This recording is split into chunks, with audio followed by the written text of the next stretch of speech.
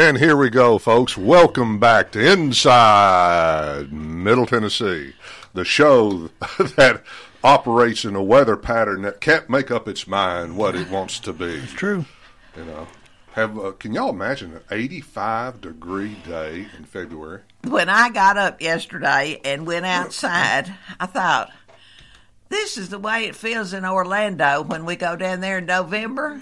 Yeah. That's the way it's just that kind of refresh. I thought, just leave it on. Well, all the flowers have bloomed. I don't think anything's going to be left for March. No, and these poor Bradford pears who insist on blooming at the first streak of sunshine, they will be toasted in a few days because they never get a chance to fully bloom because our weather is so erratic. And they get bit. Yeah, and then they look ugly. I tried to explain to Ellie Grace about the short-lived Bradford pears, and she just loves nature, and she just can't understand about why we would cut them down. I said when we built our house, they were very stylish.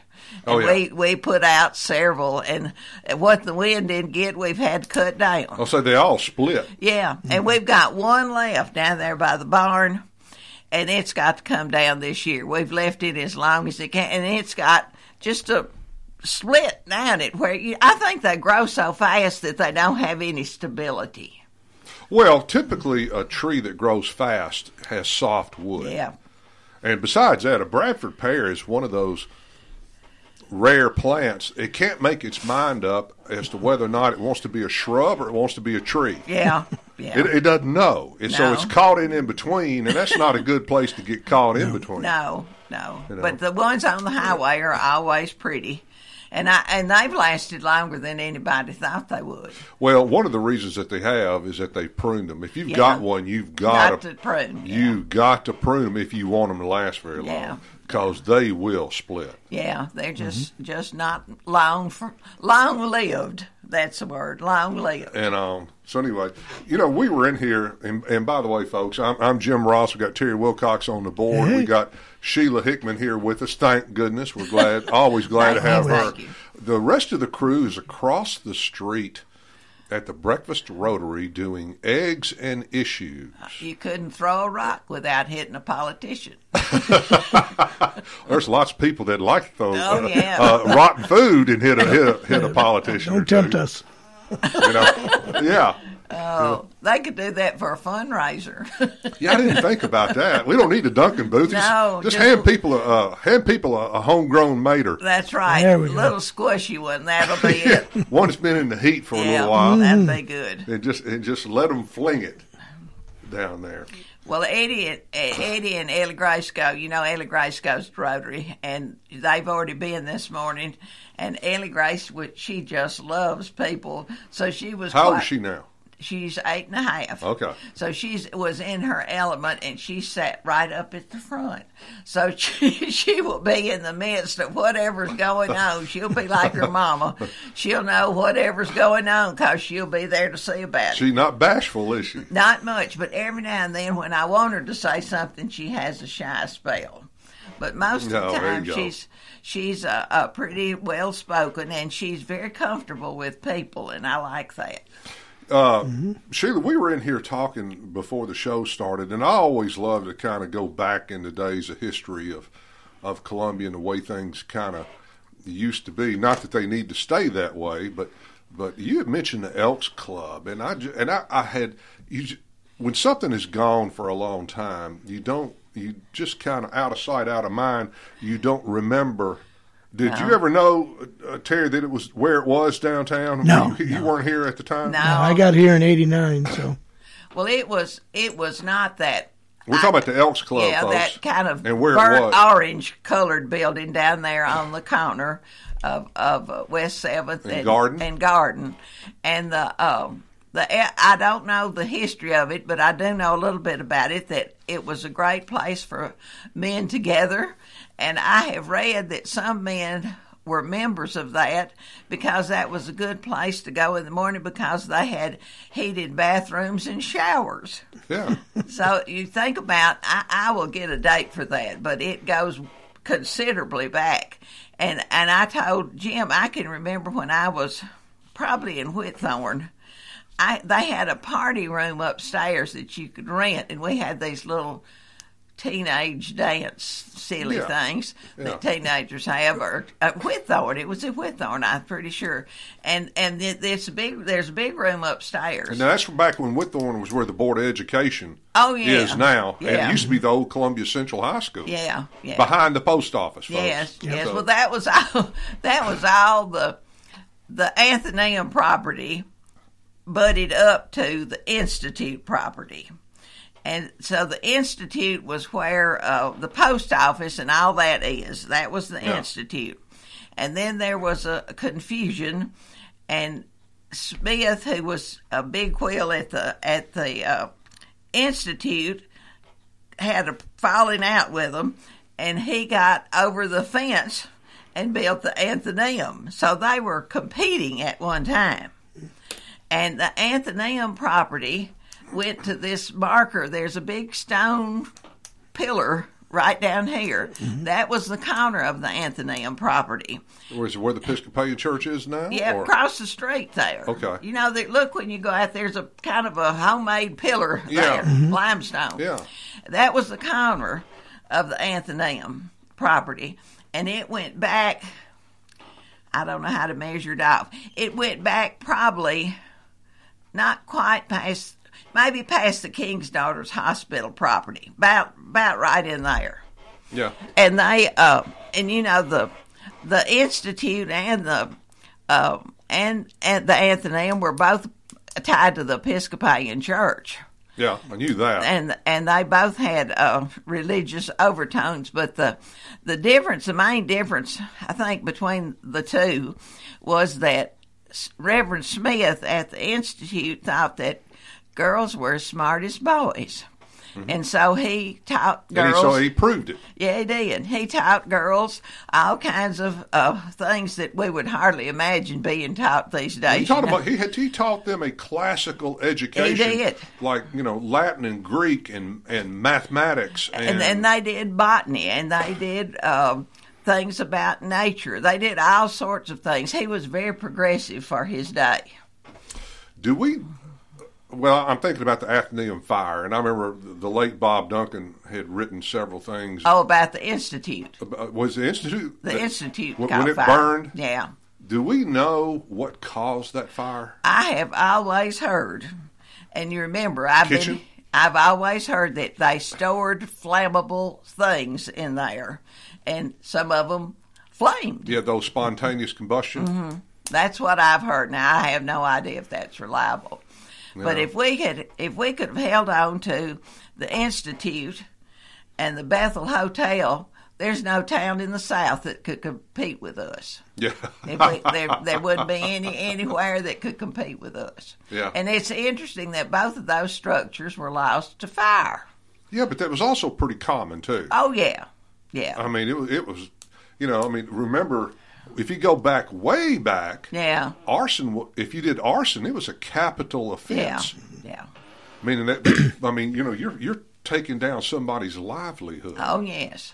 The other thing that people don't think about nowadays, back then, those old homes, their kitchens were built away from the house. For fire protection. Yeah, just for fire protection. Yeah, it's like the Polk House next door. Yeah. They've got the section back. Yeah, they've got the kitchen. Yeah. That's what it was, yeah. When Thomas Jefferson built Monticello, he was way ahead of the architectural curve. His kitchen is on a lower floor. It's like in a basement. That house is kind of U-shaped. The main feature where the rotunda is goes this way, then two wings parallel and go back. And his kitchen was under one of those wings. Why? So that they could be away from the house, under the porch there. It's all, you can walk around down there. And then he was smart enough that they would not have to bring his food upstairs. He had a dumbwaiter installed in the fireplace in the mantel, in the dining room, and they could send the food up and down on the dumbwaiter. Yeah, Sarah has joined us now. Sarah, we're talking about Monticello. Oh, one of my favorite places on earth. And also, y'all swing some microphones around. Oh, that is one of my favorite places. We're talking about how you had to have kitchens had to be built away from. Yes, for fire hazards. Yeah. They were fire hazards. And Delk has joined us. And now Delk is renovating this house, this old house that he's in. We're already speculating, Delk, that when this house was built originally, do you have any idea where the bathroom was? Because there's only one restroom in here. There's no shower, no tub, no. Or was it done before there was indoor plumbing? It was around the turn of the last century that this house was built. I don't. Do you know the answer is I don't know, Jim. Well, I want you to know that we've got two researchers right here. It's listed on the National Register of Historic Places in the West End Historic District. Well, we're going to sick these two on it. Okay. And we're going to get some answers to all this because inquiring minds want to know. I've always wondered. I'm sorry. Oh, no, that's fine. I'm talking over you. I apologize. No. I've always wondered, coming in this building, I've been in this building a lot of times throughout my life, and just walking in, what it looked like the parlors and the the bedrooms, the stately house. There's no doubt. There's the beautiful stained glass window at the little stairwell. So they took it out of somebody's church. Yes, definitely. Yeah, well, obviously the front portion is the original house. It's a typical, I call it, Victorian era house. The rear part is an add-on, obviously. The old main house is up front. You know, what I find interesting is still down in the basement are the old boilers, for the steam or hot water heat, the radiators, you used to have. Yeah. So where, it's in the city of Columbia. I think Columbia City had electricity and public water back in. Yes, we had very early. Right. I'll tell you what they had too, though, Del. Powered by the old Columbia Dam. Well, they also the one that's still there on Riverside Drive. Is there remnants of an old coal chute in this house around the base? Yes, there is. Yeah, and again, people, there's probably two generations that don't understand that most houses, before there was gas and electricity, they were heated by coal. Oh, well, our house in Riverside has a coal chute. It's long since been dismantled, but when I was a little girl and Grandma Lois and Grandpa Bert lived there, we stoked the fire. And I can remember Grandpa Bert going down there and adjusting the draft or whatever he had to do. And there was a neighbor on Fifth Avenue who was an engineer, and he would look out the window and see if Grandpa Bert's coal was burning efficiently, and if Grandpa Bert was not doing it right, he would call him up and tell him to adjust the damper. Go adjust the damper. Well, the coal powered those boiler units, and it's still down here in the basement. It's disconnected, whatnot.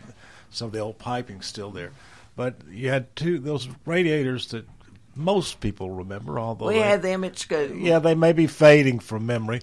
Were either one of two types. They had hot water circulating in them, or they had steam. Yeah.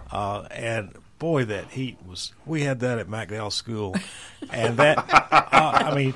You talk about heat that's right, heat that gets you warm. And not only that, Delk, when they were warming up, you ever remember how the radiators would bang? Yes. Oh yeah, and hiss and make noises. And I don't know whether that was the hot water type or the steam type, or whether they both did it. I don't know. That's what we had at Highland Park too. We had, but I can remember them hissing. Yeah, but again, they would bang. Yeah, yeah. Mm-hmm. It was just strange. There's some really high pressure pipes down in the basement. They're out of use, of course, that are in and around the. They're cut off. We hope. Yeah, we hope. But that you can tell those pipes were built for pressure. Yeah. Oh yeah. Probably cast iron would be my guess. I'm not sure about that, Jim. I don't think they are, but. I'm a lawyer. So. Well, you're not a mechanical engineer? Why not? Just add that to your resume. Yeah. You can be that way. Sure. But anyway, like I said, Bob Duncan used to love to talk about the Athenaeum. Yes. In a big time. And again, we were speculating, Sarah, before you got here, what caused the fire. Oh, the Institute fire. It was torched. It was arson. I've always heard. I've always heard that they stored flammable things there. Spontaneous combustion. And they flamed. Yeah, it was. I've always heard that. Now that may be completely wrong. It was the people who wanted to tear it down and put that ugly damn mall up there. That's right. And I was at Whitthorne. I was at old Whitthorne when they built that. And you just hadn't lived till you've gone to school next to a construction site. Yeah. Bang, crash, roar, all that. Mm-hmm. All right, folks, I tell you what. Right, we've got that lovely downtown strip center. Yep. Yeah. We've gone up against our first break, and I tell you what, we're going to take it, and we'll be right back with Inside Middle Tennessee.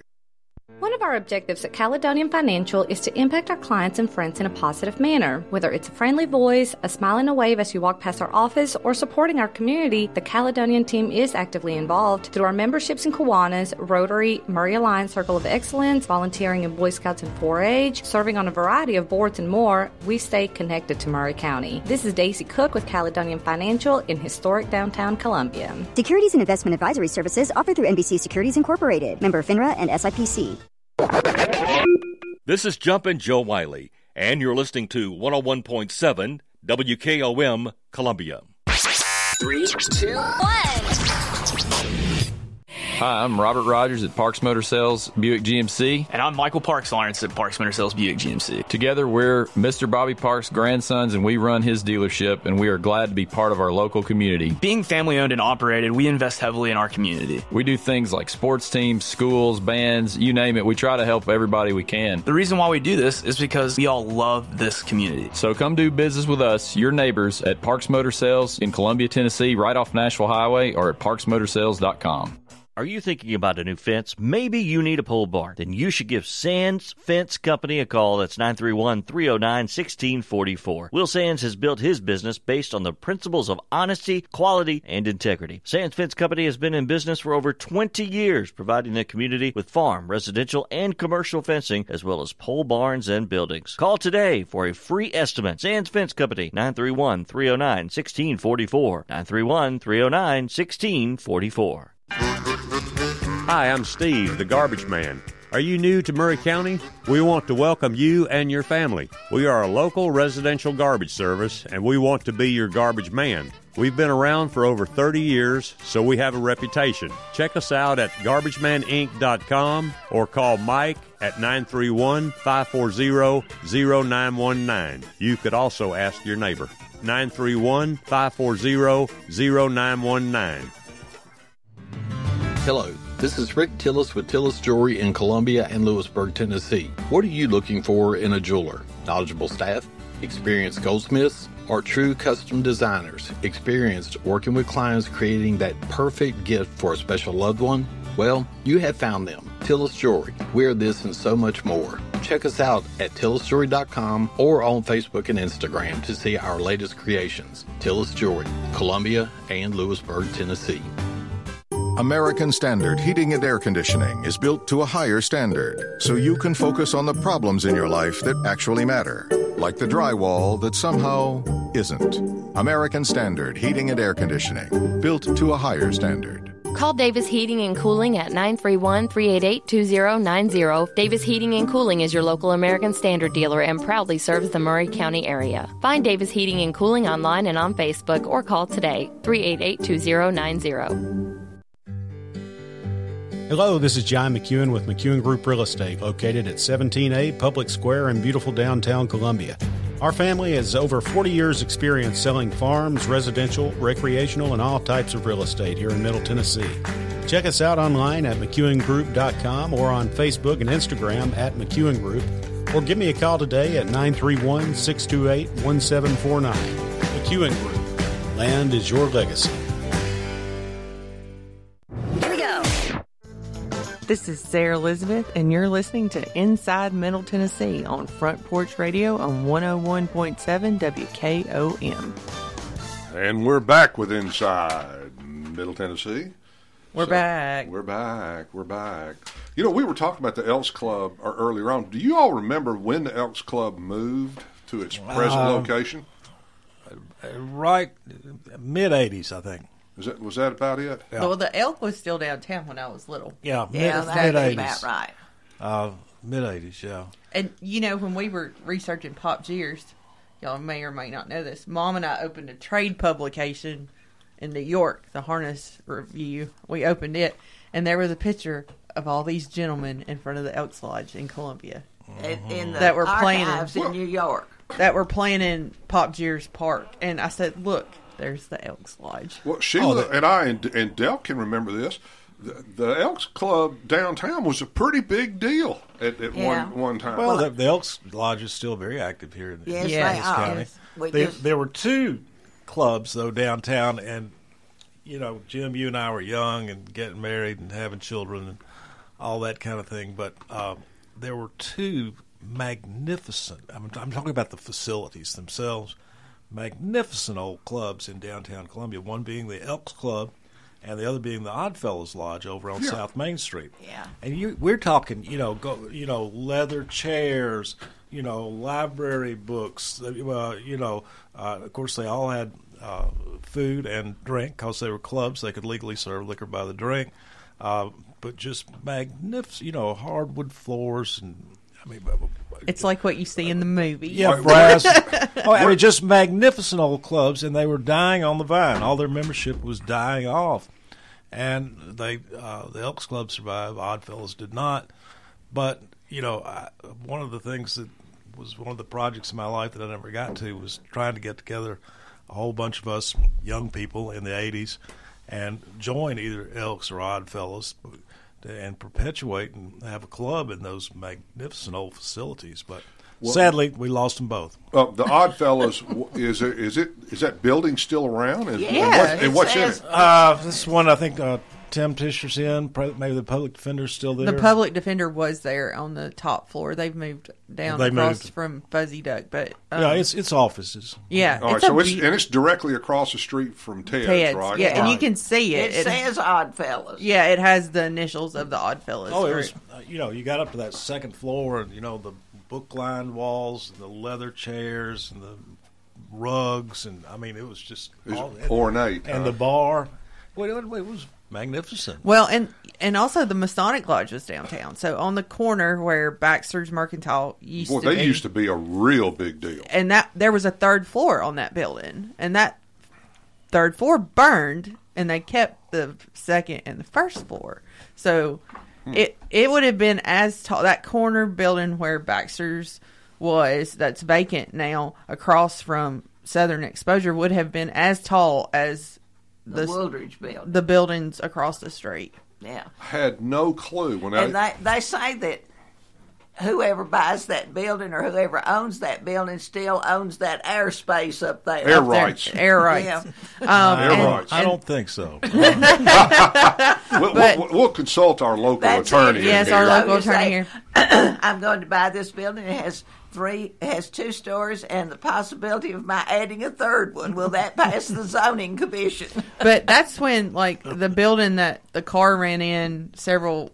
Oh yeah, McClellan's building was rebuilt after the fire, and then where the bath soap, the soap place, Buff City Soap is. It actually had a bay window on the second floor. Wow. Tony Sal just texted me and he said his grandfather died at the Oddfellows Hall. I bet that's a story, Tony Sal. Tony, come down here and tell us how you got him out of there. That's what I want to know. But if he was one of those fine leather chairs with a nice drink in his hand, then a cigar, he died happy. Yeah. Way to go. But the square has a lot of stories, a lot of fires. A lot of everything. The building that Tillis is in is probably one of the oldest buildings on the square. And it was actually a house to begin with. Patrick McGuire. Patrick McGuire's house. Okay, so that house is on the side over there. That building is in between Southern Trade and the courthouse. Is Yes, and it has a roof line. It does have a roof line if you look at it. Look up and there's a roof line. I'm like everybody else. Don't ever look up. No, Google Earth is good for that. But I did some research because part of my job is to help with federal tax credits if you have a commercial building. So I did a lot of research on some of the buildings downtown here in the recent past. So that's why I know a little bit more than I normally do about a building. So anything in the Jill Garrett Bob Duncan archives? Yes. When I am tasked to look something up about Maury County, first place you go. It's Jill Garrett, Bob Duncan, Maurice Lightfoot, Virginia Alexander. I go to the go-tos. Yeah. Genealogy. Neil Fitzgerald did a lot of our family genealogy for us, and that is sort of those are the people, and I was very blessed to be around all those people growing up. Yeah. No, you knew some folks. I knew some folks, and I got to spend a lot of time with Bob Duncan because his sons and I were friends growing up. And that was one of my favorite. If Mom and Daddy knew I was at Bob and Dorothy's house, I may be late getting home because Bob and I would be in some big discussion or something about Maury County history. So, but I learned a lot from being around them. I wasn't around Jill that much. I was around Maurice. Yeah, Maurice taught with us.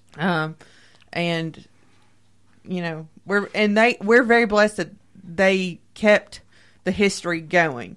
And Frank Smith, amazing people. Yes, they were. We won't see their likes again. No, and we were very blessed to have historians in our early history, like Franklin Smith, that documented our history and everything. No, the greatest thing that ever happened to Maury County was whoever it was took our records out of the bottom of the courthouse and hid them from during the war. During Civil War from the Union. And we're one of the very few counties in the state that have our documents from the very beginning. Oh, yeah, that's what I mean. To the present.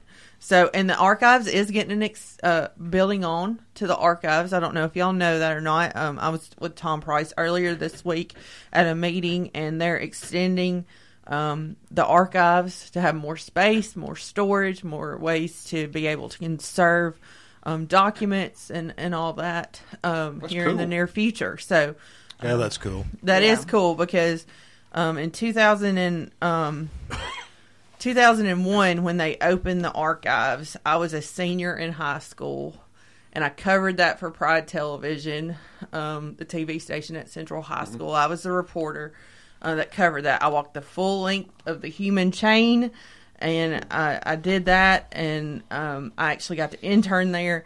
And the documents and everything that they have at the archives, they don't just have documents. They have textiles and fabrics and objects and things like that. Flags and cannonballs and that kind of stuff. And that building it's in, and that building's storied as itself. The old jail. The old jail. That's a solid building for stuff like that. But it's really cool when I got to do my internship there, just to sit there and say, I'm in my hometown doing my internship. So. Got another question about a building. Go out Nashville Highway, cross over the Duck River Bridge. On your left, there's a building that's now occupied by Muscle Men Movers. Oh, Mama knows about that building. And there's a plaque up at the top of it, and it's some organization. It was the union. It was the... Yeah, that's the only union hall. That was the only union hall I've ever known. All right, which union? There's only 10 million unions. Well, no, the carbon plant union, that's where my daddy worked. And the electricians, the electrical union may have used it. But I can remember very well my daddy going to meetings there. Okay. Yeah. I think it was the electricians union. Well, the one That's another building, Sarah. Get on it. Hurry up. But it was a nice research. It was one of those nice red brick buildings that they painted white. Right. Which will probably go out of style soon. I discourage painting historic brick. I get on my soapbox about that sometimes. Don't do it. Get your pressure washer. That's right. Clean it up. No, you need to Secretary of Interior standards say that you gently clean the brick and the mortar. Power washing is detrimental to the mortar. Oh, yeah, blow the mortar out. Because I do, I manage a lot of facade grants that are in the district. I cover in the 13 counties, and I love getting quotes that say pressure washing a brick building, and I call the building owner and say, you can't pressure wash. What do you mean I can't pressure wash? It's dirty. I said there's a gentler way to do it. So Yeah. Well, I've kind of I've got to do some pressure washing on the steps. I got to do some pressure washing on the steps of First Presbyterian Church. Oh, I love the pressure washing. Well, yeah, but the steps leading up are made out of slate. Mm-hmm. Oh, yes. And being on the north side of the building, which doesn't necessarily get a lot of sunlight, they're almost black now. Yeah. And I'm very, very aware that I have to be very careful about that because the mortar that in between the slate pieces and all. But it's black. It's as black as that chair you're sitting in. Yeah. Go ahead. I don't know. I was just going to say our county is very blessed in the architectural styles we have, the builders that built the houses, just everything. Nathan Vault, the master builder. We're very blessed with our catalog of houses, more or less. You know, we have a lot of historic houses that are on the National Register, some that are not. But I think it's important to save those as much as you can. Yeah, oh yeah. Well, we don't save nearly enough. When we had Carol live with us as an exchange student from Switzerland, when Sarah Elizabeth was a senior, Carol lived with us, and she would say, you know, I have friends who live in houses that are 400 years old. I said, well, that'll never happen here because we'll knock it down and build a parking lot. Ain't it the truth? Or Dollar General. We're getting a little better about that. Yes, we are. Or a strip mall.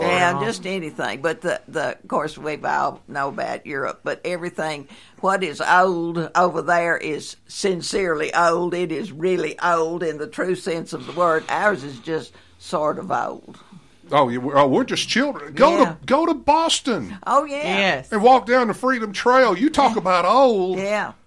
I mean, it's, you look at some of the buildings on the side and it had plaques on the age of them. And it's 1600s or 1500s or something. I mean, it's unbelievable. Well, we forget that the whole generation or two of folks had been here before the Revolution. Yes. True. Well, and even if you go to Jamestown, the church at Jamestown, you get to Jamestown and you realize how old that church building is. Wow. Yeah. That's like going to Savannah or Charleston. Going around in some of those places. It's just amazing. It is amazing. Because back then in the early days, I think the main ports were New York, Charleston, and New Orleans. Yeah, I think you're right. And that's about where everybody came, everything kind of came in. Mm-hmm. Well, I think that's where a great many of the people who came this way came into Charleston. Some came from Virginia down, but I think a great many came across from Charleston up this way. Probably. So, I came from Michigan.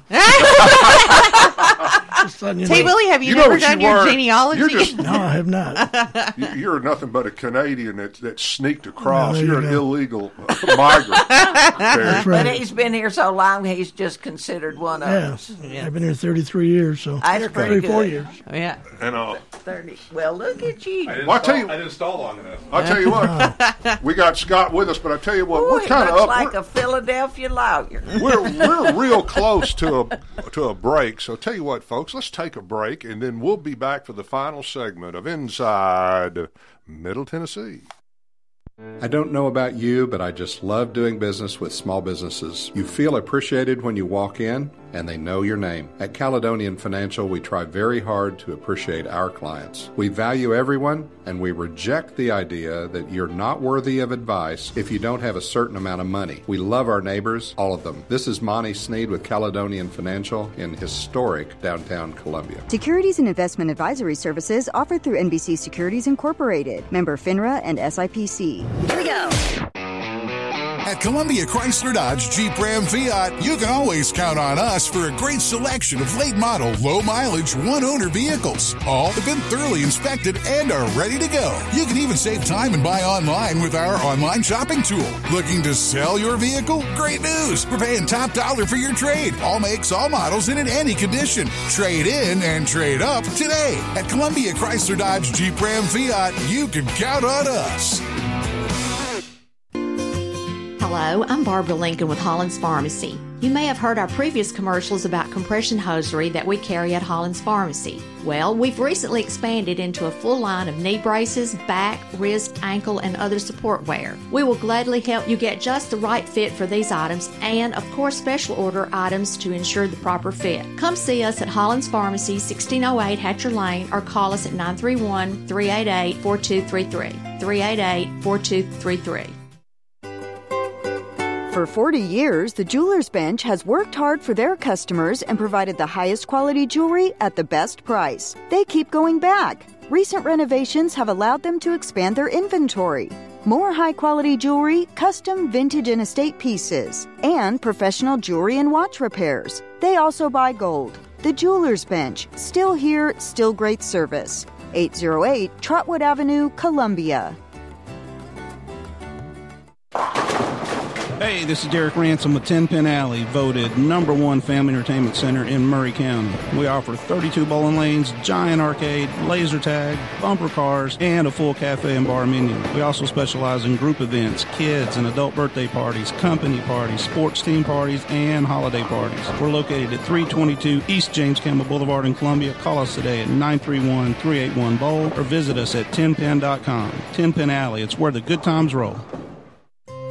This is Elk Kennedy. The old saying is, happy wife, happy life could be more true. Many years ago, my wife, Mary Susan, had major surgery on her back, but continued with chronic pain. Doctors were saying invalid, disabled, but then she found the Dr. Gill Center for Back, Neck, and Chronic Pain in Franklin, Tennessee. It has changed our lives. We visited there recently with Dr. Wendy Toohey, saw the state-of-the-art facilities. Folks, don't take a pill. Call Dr. Gill. Go to callmepainfree.com.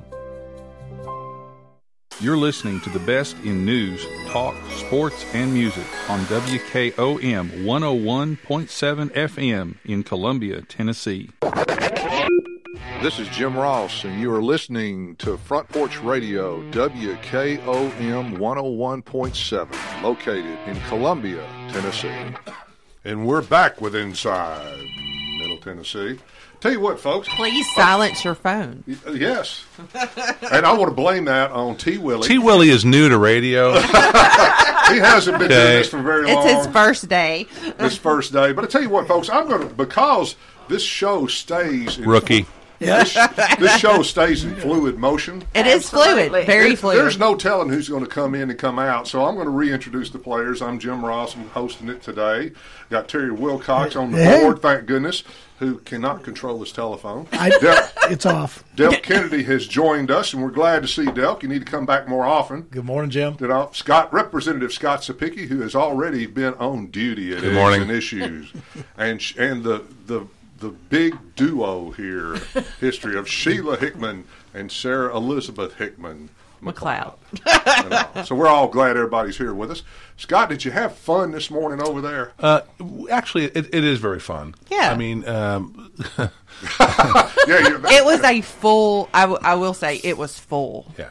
It was packed. People are engaged. I mean, we are facing unprecedented challenges in Murray County with growth. The big bills we've talked about, the bill protecting our water source will be on the House subcommittees this week. The Scenic River Bill, right? Scenic River Bill will be in the House committees this week. I'll be presenting that. And then the bill on the Taxpayer Protection Act to bring parity between the counties and the cities to help them answer some of the questions of growth and funding and how that's going to be done. That's in the House this coming week, too. So this is a big week for Murray County. It is a big week. And, Scott, that bill, the Property Tax Protection Act, it is, in essence, an impact fee. It allows counties to charge growth to impose fees or taxes upon development and let growth pay for growth. It's just sort of a different mechanism, but it gets the job done.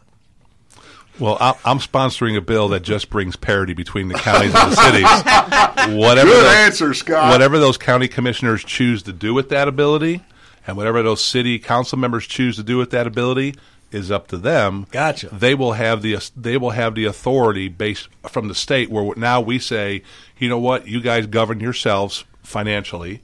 We don't have a dog in the hunt in this anymore, right? And if you do something that the people don't like, don't come yelling at the General Assembly. Go to your county commissioners or city councilman. Okay, I get you. It's all right. That's the bill I'm carrying. Good answer. Really good answer. That is very I'm not carrying good. a bill that allows them to do anything. Now, my understanding, the Scenic River Act, we've already got one, but it extends from Iron Bridge Road to Marshall County. This is going to throw east. it all the way down to Hickman County, right? Excluding, so it goes from the industrial park, basically the industrial park bridge road, the bridge. Mm-hmm. There's a mile marker there. Yeah. And then it goes all the way west to the Hickman County line where a mile marker is. Okay. And it's basically going to make it a Class 2 scenic waterway, which protects, number one, the most biodiverse river in the world right now. Go ask National Geographic. And very clean water. And as we know, clean water is very key to life. You can live 45 days without food. Sometimes I may need to live about 20 without food. But you can only live 3 days without water. And the people of East Palestine are experiencing that right now. Learning that real quick. Right? And so we have to make sure, because Columbia Power's long-term plan for viability and growth in Middle Tennessee, not Murray County, folks, but southern Middle Tennessee, all the way down to the border of Alabama, is we got to have a new intake in the Williamsport-ish area, so we can pull water from that part of the Duck River to meet the needs of the growth. I mean, folks, we're going to continue to grow. And we need more water supply, more fresh water supply, and so it makes sure that the water they'll be pulling out will be clean. So is this a state designation? Yes. Just a state, because there is a national designation. We don't care for that one. Well, yeah, I do environmental reviews on the grants I do with federal funds, and so and I'm very attuned to what a national scenic river is. The Obed River in Tennessee is a national scenic river, but this is a local designation. Or state designation. So agriculture is still exempt from all kinds of interventions there. There are some exceptions in the bill and the language to allow for the water intakes for Columbia Power and our municipalities, because by federal and state law, any water they draw out is required to be at least or better than what they when they put it back in. Good. So it's not going to that doesn't hurt the waterway at all. It actually makes the water a little bit cleaner. Some of the mussels don't like it because it's too clean for them. You know what I mean? They get kind of aggravated. Well, they're filters. The mussels are the filters. So, they are the filters. Now, Scott, you said a portion to the west of the Duck River will be excluded. What portion is that? So the portion that basically sits from Iron Bridge Road Bridge to the Industrial Park Bridge will be exempt. It goes through the middle of Columbia. Yeah, because that's an industrial part, developed part, so you can't have a scenic waterway running through the middle of a city, because the problem you have is then you'd have absolutely no buildings, no growth, no sanitation, nothing. So you would basically have Columbia with this big 2-mile swath cut through the middle of it. Yeah, it makes sense. Can't do it. Makes sense. But wouldn't it be neat to have kayaks go from Iron Bridge to the dam in Riverside, and then get out and go from get out? Just go over the top of it. No, don't go over the dam. But and then get in at the bottom of the dam and float on to Industrial Park. There is a plan by Al Ray at the parks to create that greenway, to where we can have kayakers and have basically a paved trail that runs along the Duck River from Iron Bridge all the way back down the Industrial Park. It would actually be a blueway. Blueway, sorry. Sorry, blueway. Whatever. La-di-da. La-di-da. So, keywords in grant applications. But yeah, to answer your question, it was, this is my 5th one. I've been talking about education for 5 years. Yes. And I will continue to talk about education. We are getting close. I'm telling you, we're getting close because of the people we've brought in, and older Miss Hickman will appreciate this. We've heard from teachers, administrators, principals. We've heard from experts in education. We've heard from superintendents and commissioners from other states that are doing extremely well. And basically, here's what it comes down to, folks. Number one, go back the way we used to do it. Basics and fundamentals, especially in K through 3. Basics and fundamentals, that's it. Middle school, basics and fundamentals in math, reading, and science. That's it, basics, right? And you got to have parental intervention. Parents have got to be involved in education in the schools. We have to have our schools and our parents partnering together, not adversarially, but working together on not only as a parent, my child's education, but all the children in that classroom's education, because they're all going to be citizens of our state who are going to be looking for jobs and opportunities and maybe be a radio engineer that turns his phone off during the show. Right? So, but it is imperative, and I got kind of quiet, but I kind of called the people out there today to say, how many of you have volunteered to be reading tutors in K through 3? And there were 2 people's hands that went up. Out of what, 200, 300? Yeah. And I think it's important. I was a reading tutor when I was in high school for a child that lived up the road from us, and I got him surpassed on his reading level because that one-on-one. That one-on-one time. And then we're looking at also education has become industrialized. It has. It's very clean and sanitized. It's cookie cutter. There's no individuality in the classrooms anymore. There's no individuality to the students. It's all regimented and structured, and this is what you're going to do, and blah blah blah. And so you've left no time and full of requirements. Yeah, but you've left no time for the teachers to teach. Absolutely right. And so and what we're looking at is one of the problems with that is the size of the schools we build at the elementary level. They're so big. Yes. And it's intimidating to these little children, right? And so what we're looking at is, can we build one 800 to 1,000 seat elementary school for the same price as building 2 smaller ones that are more like community based, right? Mm-hmm. That people have more identity with that elementary school. It's all about early, right? If you get early right, everything else takes care of itself. Yes. But if you don't get the kids early education right, K through 3, we spend billions of dollars trying to catch them up, and they never get caught up. They just don't. I got the data to show you. Scott, it kind of reminds me, too, we've talked about this several times, about Murray County is one of the few places that still has unit schools. Mm-hmm. Do not think for 1 second that Hampshire and Santa Fe and Culleoka and those people are not deeply involved in their schools. Yes, it's their life. All over the place. Go out there to lunch. I challenge you. Go out to Santa Fe, Hampshire, or Culleoka at lunchtime, and you'll see parents in there sitting with their kids, eating lunch with them. It's the center of their community. Yes. And you mentioned today at the Eggs and Issues, Scott, about the PTA room or the PTO meetings being packed. I'm on the PTO at Baker Elementary School. There is 7 of us parents that come to the meeting. 7. And that was a question I was going to ask your mama, because she'd been around the block here for a while with the educational system. Do you think, and it's just a question, Sheila, do you think that the strongest, the best schools that we've had in Murray County also, it's no coincidence, also have a strong PTA/PTO organization? Yes. I'm a great patron of the PTA because they're the largest advocate group for children in the world.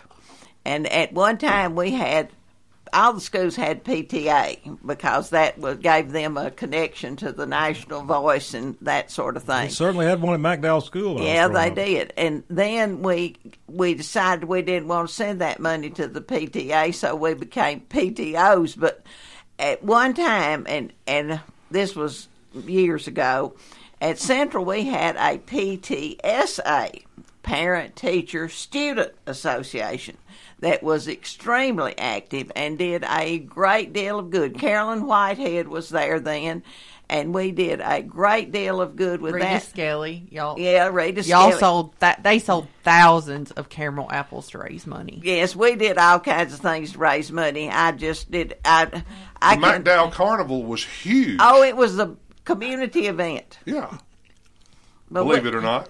But we've lost that idea that parents are just so busy, they just hadn't got time to go to the PTA.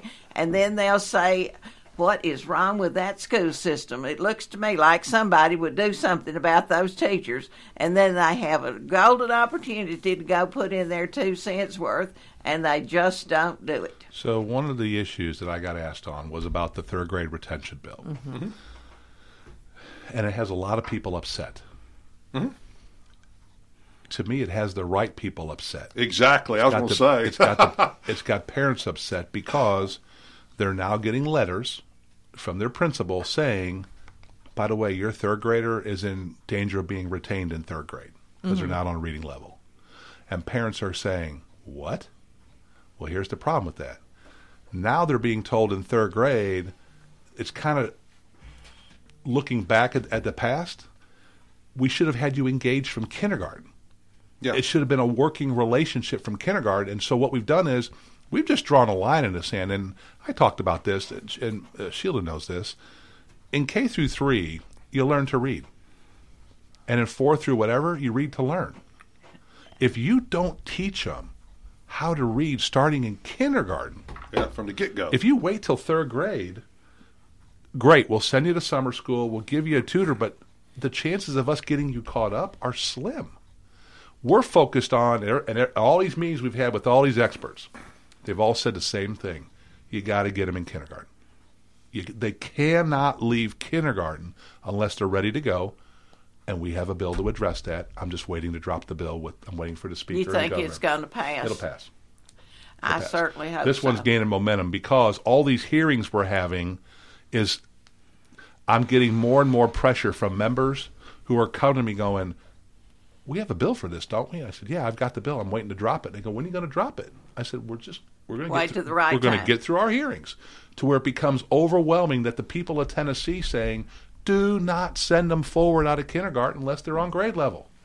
Start the process correctly. Don't try to remediate it after that because we're just... Well, now, Scott, don't start putting common sense in all anyway. I will say this. This is a topic we sort of wore out on my show this week, Three Dudes with a View. And, at the end of the day, something happens, which rarely happens, that and we've gotten a lot of positive, supportive feedback as well. We all agreed that kindergarten was the place to do it. Mm-hmm. I mean, liberal, conservative, whatever, and the feedback from all quarters has been positive that this is a good idea. Well, and that's starting them off. I mean, that's starting you off on the right foot. Mm-hmm. And some children are just not mature enough to go on to the 1st grade. They just need to grow a little more. What's funny is we had, and I'll speak quickly because we run out of time, we had a presentation from Hume Fogg this week. Oh, a magnificent school. I mean, they got kids. And I can remember when it wasn't. Yeah. Right, but this Hume Fogg is a magnet school of education. They push these kids hard. Mm-hmm. And these kids are going to Harvard, Yale, Stanford, Oxford. They're going all over the world on full rides. Great academics. And I said, so to the principal, what is your key to success with these incoming freshmen? And they said 2 things. Number 1, every kid has to be a 3.0 student or better, and they have to be either advanced or proficient on their TCAP test, right? Mm-hmm. And they're all on grade level. Yeah. And they can push them after that. Yeah. If you get that combination of children, that's like teaching accelerated classes. If you get those folks, you can fly with them. And that's what we got to get in our 1st grade, our 2nd grade, our 3rd grade, where the vast majority of the classroom is on grade level and the teachers can teach them what they're supposed to teach them instead of a third of the class being able to be taught and 2/3 of the class having to leave for remediation under RTI, having to have extra help, right? So now they're not getting taught anymore. They're somewhere else getting remediated. Now they're missing the lessons that they're supposed to have. Yeah, and that's also holding back the other third. And that's where the importance of this bill, I'm telling you folks, the federal government is very scared of Tennessee right now because, 1, we're the first state that has said we're going to stop taking the federal money, and we're the first state that has the money to do it. And they know that if we do this, you're going to see it'll put pressure on Georgia, Florida, Texas, and South Dakota will be the next ones to fall, that they'll stop taking the federal money, and will lead the educational revolution back to what we used to have, and it'll start right here in Tennessee. Yeah, it makes you wonder what the federal government's scared of. You noticed that they issued a press release this week, the Department of Education, the Federal Department of Education, talking about Tennessee leaving the federal government education money behind, and it was a petulant, foot-stomping press release. Not something that you normally see from a professional PR person. And you're going, what are they scared of? Hey, Doak, historically, how does that work with Tennesseans when you speak petulantly to us? It was totally unprofessional. Doesn't end well for you. I mean, they supposedly have